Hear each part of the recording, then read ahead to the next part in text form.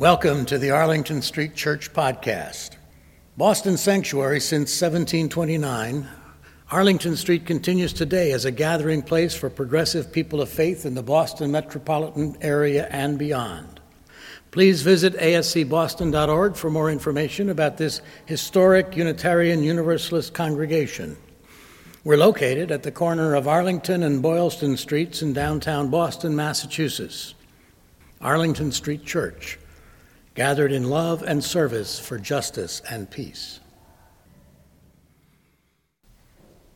What an honor to stand in this pulpit today with my dear friend Kim. I began my morning in a hospital ICU, holding hands with a mother in her 70s as her son in his 50s lay dying.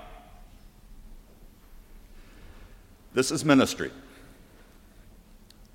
How fitting that this afternoon we should be ordaining yet another to the ministry of faith and presence. Faith is not the same as statements of belief, you know. I've been preaching that all my 40 years as a minister.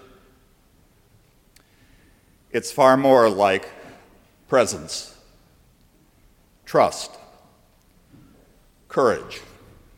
The wonder is that God, our Mother, has so much faith in us, such loyalty to her children.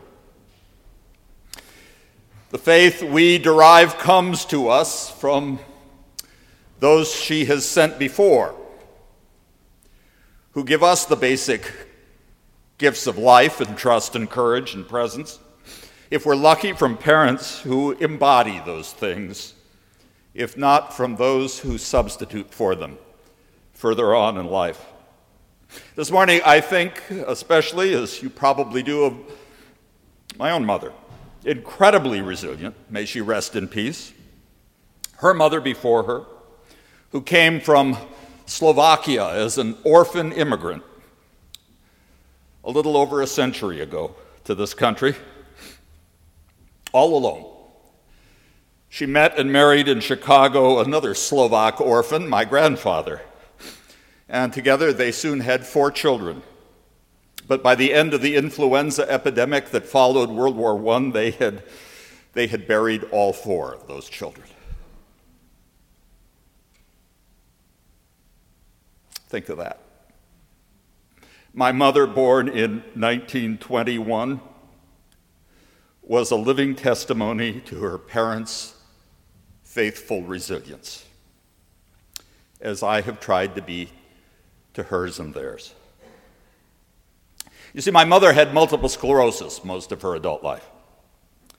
By the time I was UUA president, she was thoroughly wheelchair-bound, and I still recall her visiting my rather grand office at 25 Beacon, which overlooks the Common, next to the State House. She looked around at the paintings on the wall, the carpet on the floor, the fireplace, the chandelier, and then stuck her finger in the air saying, "Don't let it go to your head." And I remember even more vividly when my father, who faithfully cared for her as long as he could, was dying of cancer 9 years ago. It fell to me to ask Mom if she was comfortable with what he had stated as his last wishes, to be cremated. And since his life had been devoted to designing, building, and repairing ships, then to have his 3 sons scatter his ashes out on the Gulf Stream. Mother replied, "Well, the cremation's fine. That's what I want too. But don't take his ashes out on the ocean just yet. Wait till I'm gone too. Then mingle our ashes together. I've been in this darn wheelchair so long it can be our first trip overseas together." And that's the kind of mother I had, who made it almost to the age of 89, full of faithful resilience to the very end. Religion, said my late colleague and friend Forrest Church, is universal, even among those who deny they have any. It is simply but variously our human response to the dual mystery of being alive, and yet knowing that we too will have to die. It's in our lives, said Jefferson, not from our words, that our religion must be truly read. Which is why I begin my latest book, that history of faith that has been lived by so many religious outcasts and orphans like me who have adopted it, though Kim grew up in it, writing Religion as People. It may express itself as ideas, it may form in groups and institutions, leaders may develop, but before everything else, religion is people.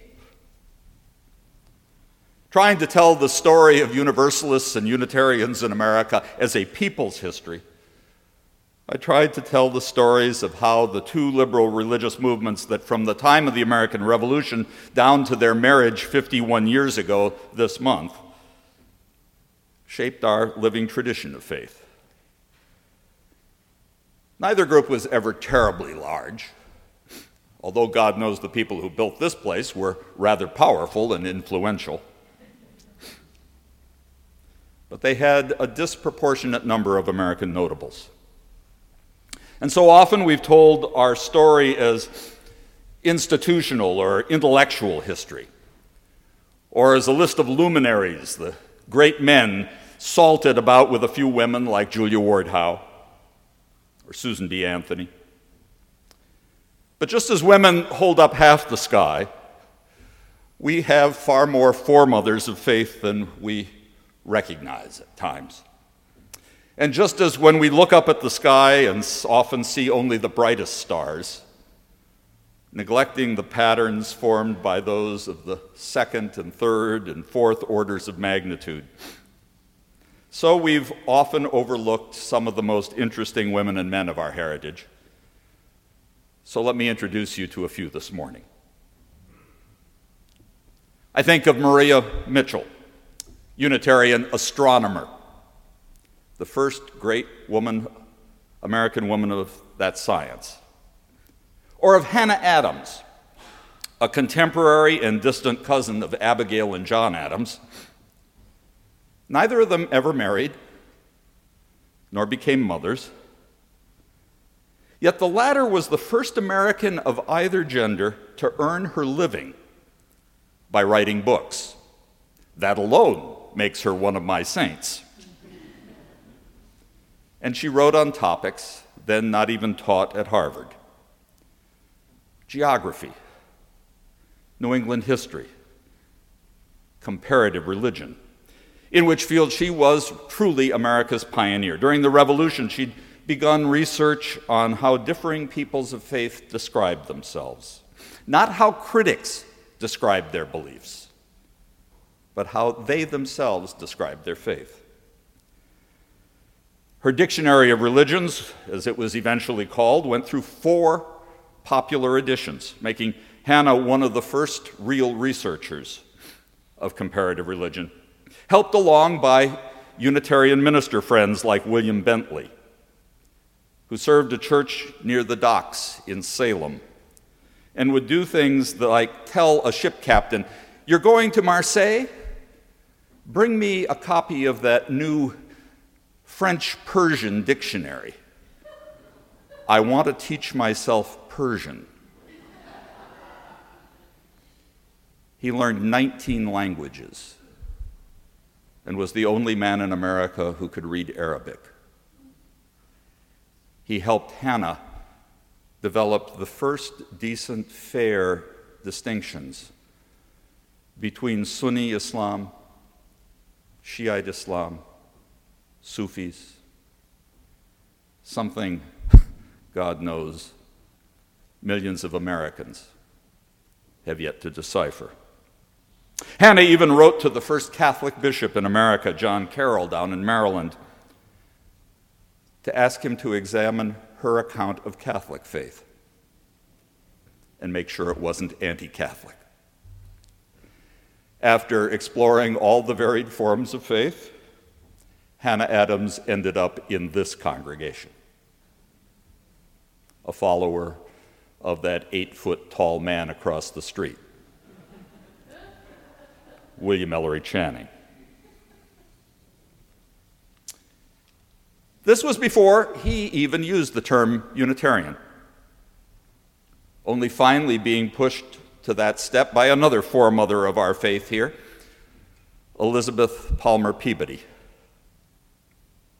If you've never visited 15 West Street, within walking distance of here, regard it as a shrine. It's where Elizabeth, often remembered as the founder of the kindergarten movement in America, did far more.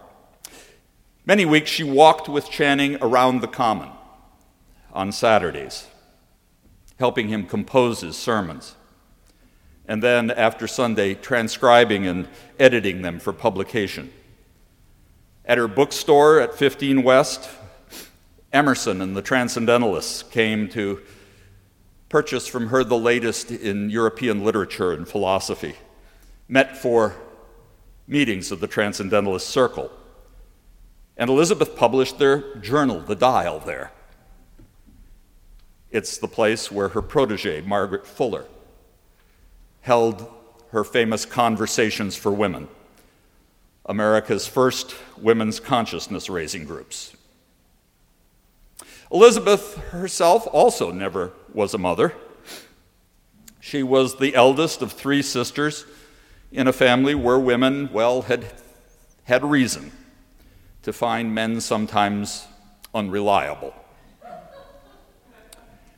So she carefully vetted the men that her sisters married. Horace Mann, another member of this congregation,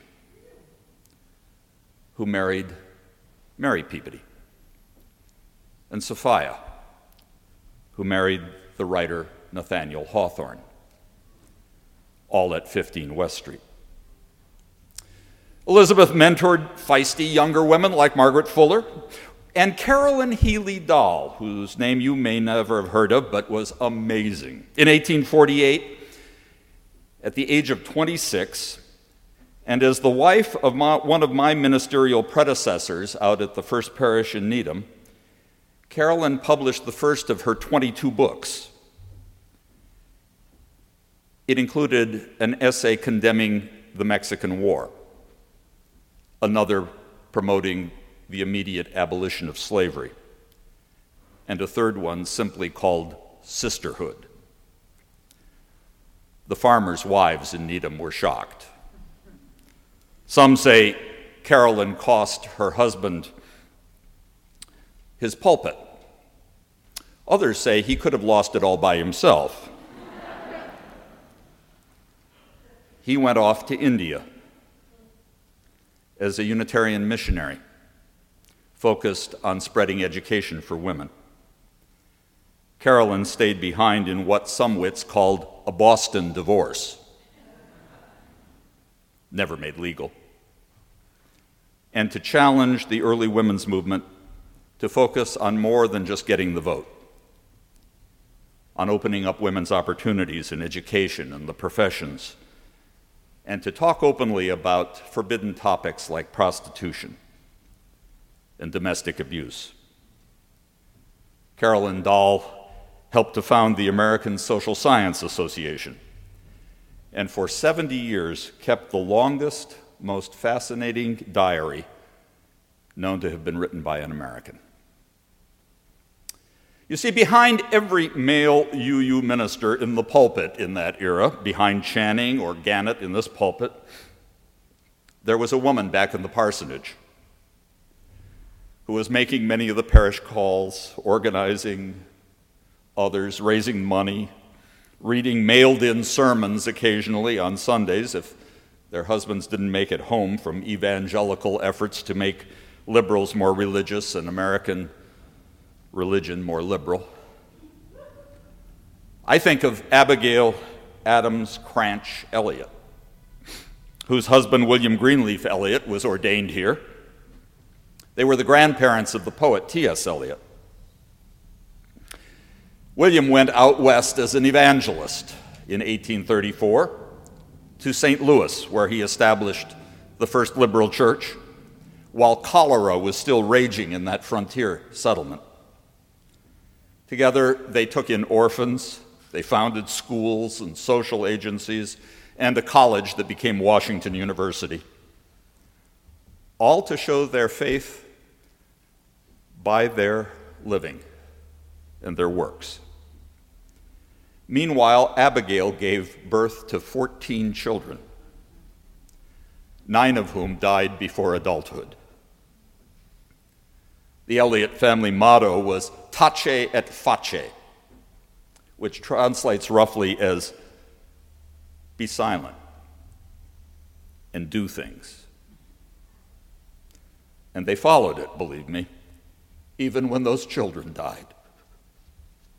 Lest their religious opponents say, see, those Unitarians don't know how to accept God's will. Then there's the Universalist side of the family, where Englishman John Murray is often cited as the founder, but whose American-born wife, Judith Sargent Murray, is too often forgotten. Even though she began writing about equal rights for women in the 1780s, she had to publish under a pen name. Once John was reading a newspaper essay he admired by someone who signed herself Constancia. "I know, dear," said Judith. "I wrote it." She also wrote the first play by an American that was publicly staged here in Boston, when being associated with the theater had just been made legal and was still hardly considered proper, especially for women. We heard Julia Howe's Mother's Day proclamation for peace, which I think of as a kind of pentimento for having penned the Battle Hymn of the Republic during the Civil War. But we forget her Universalist contemporary Mary Rice Livermore, who was America's most popular female lecturer for decades, the queen of the platform.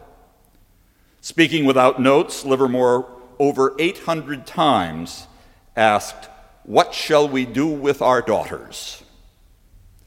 in order to urge men and women alike to make sure that the next generation of women had open to them a far greater range of educational and professional opportunity than she had faced. Which reminds me of a Mother's Day when I was minister in Dallas, Texas in the 1980s. One of our speakers was a member, psychologist Lois Foz Timmons, whose mother, Sophia Lyon Foz, is now often remembered as our great pioneer in child-centered and developmentally oriented religious education. The age of 82, after a long lifetime of service to liberal religion, Foz was finally ordained in 1959 and preached her own ordination sermon on the theory that she didn't know how many more chances she'd have, but then lived to be 101. Her daughter Lois, however, said on Mother's Day, as children will, that she wasn't entirely sure that she'd had the best child rearing, even from her famous mother.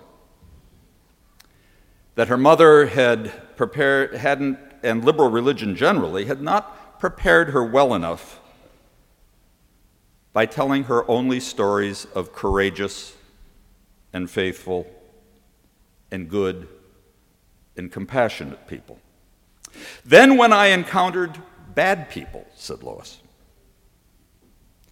"doing truly evil things, I found I wasn't properly prepared to know just how to react."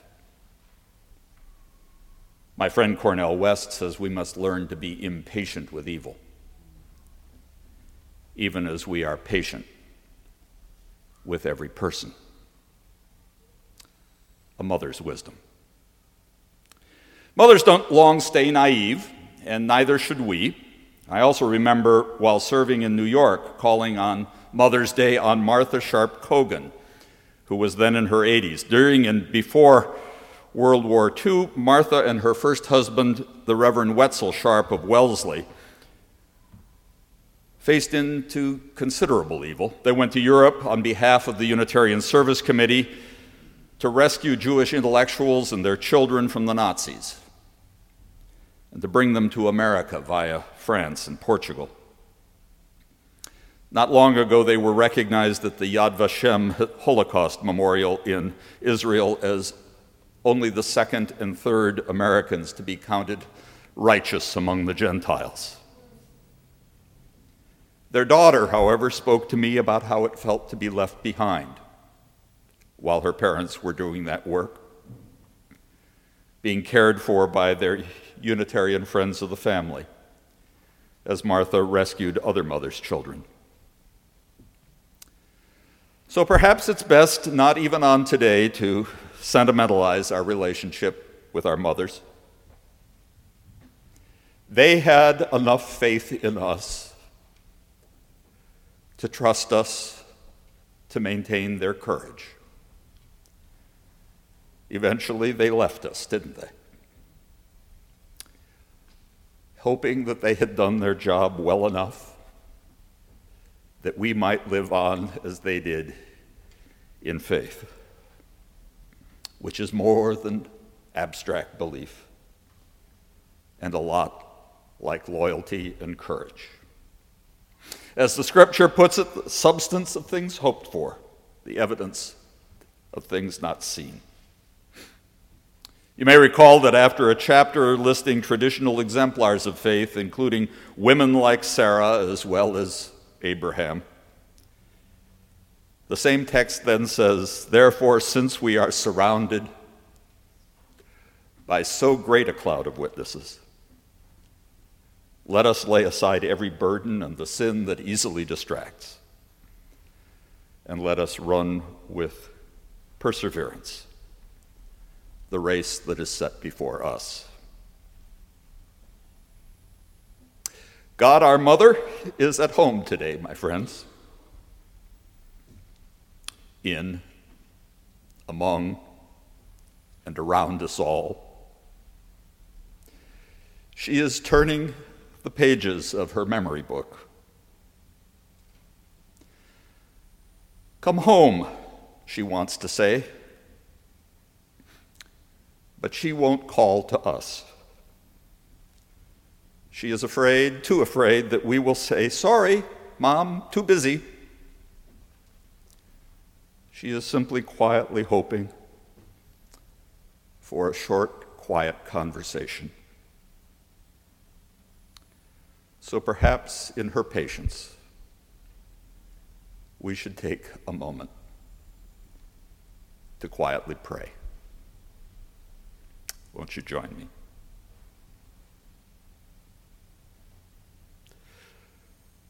God of many names, Divine Mother of our souls,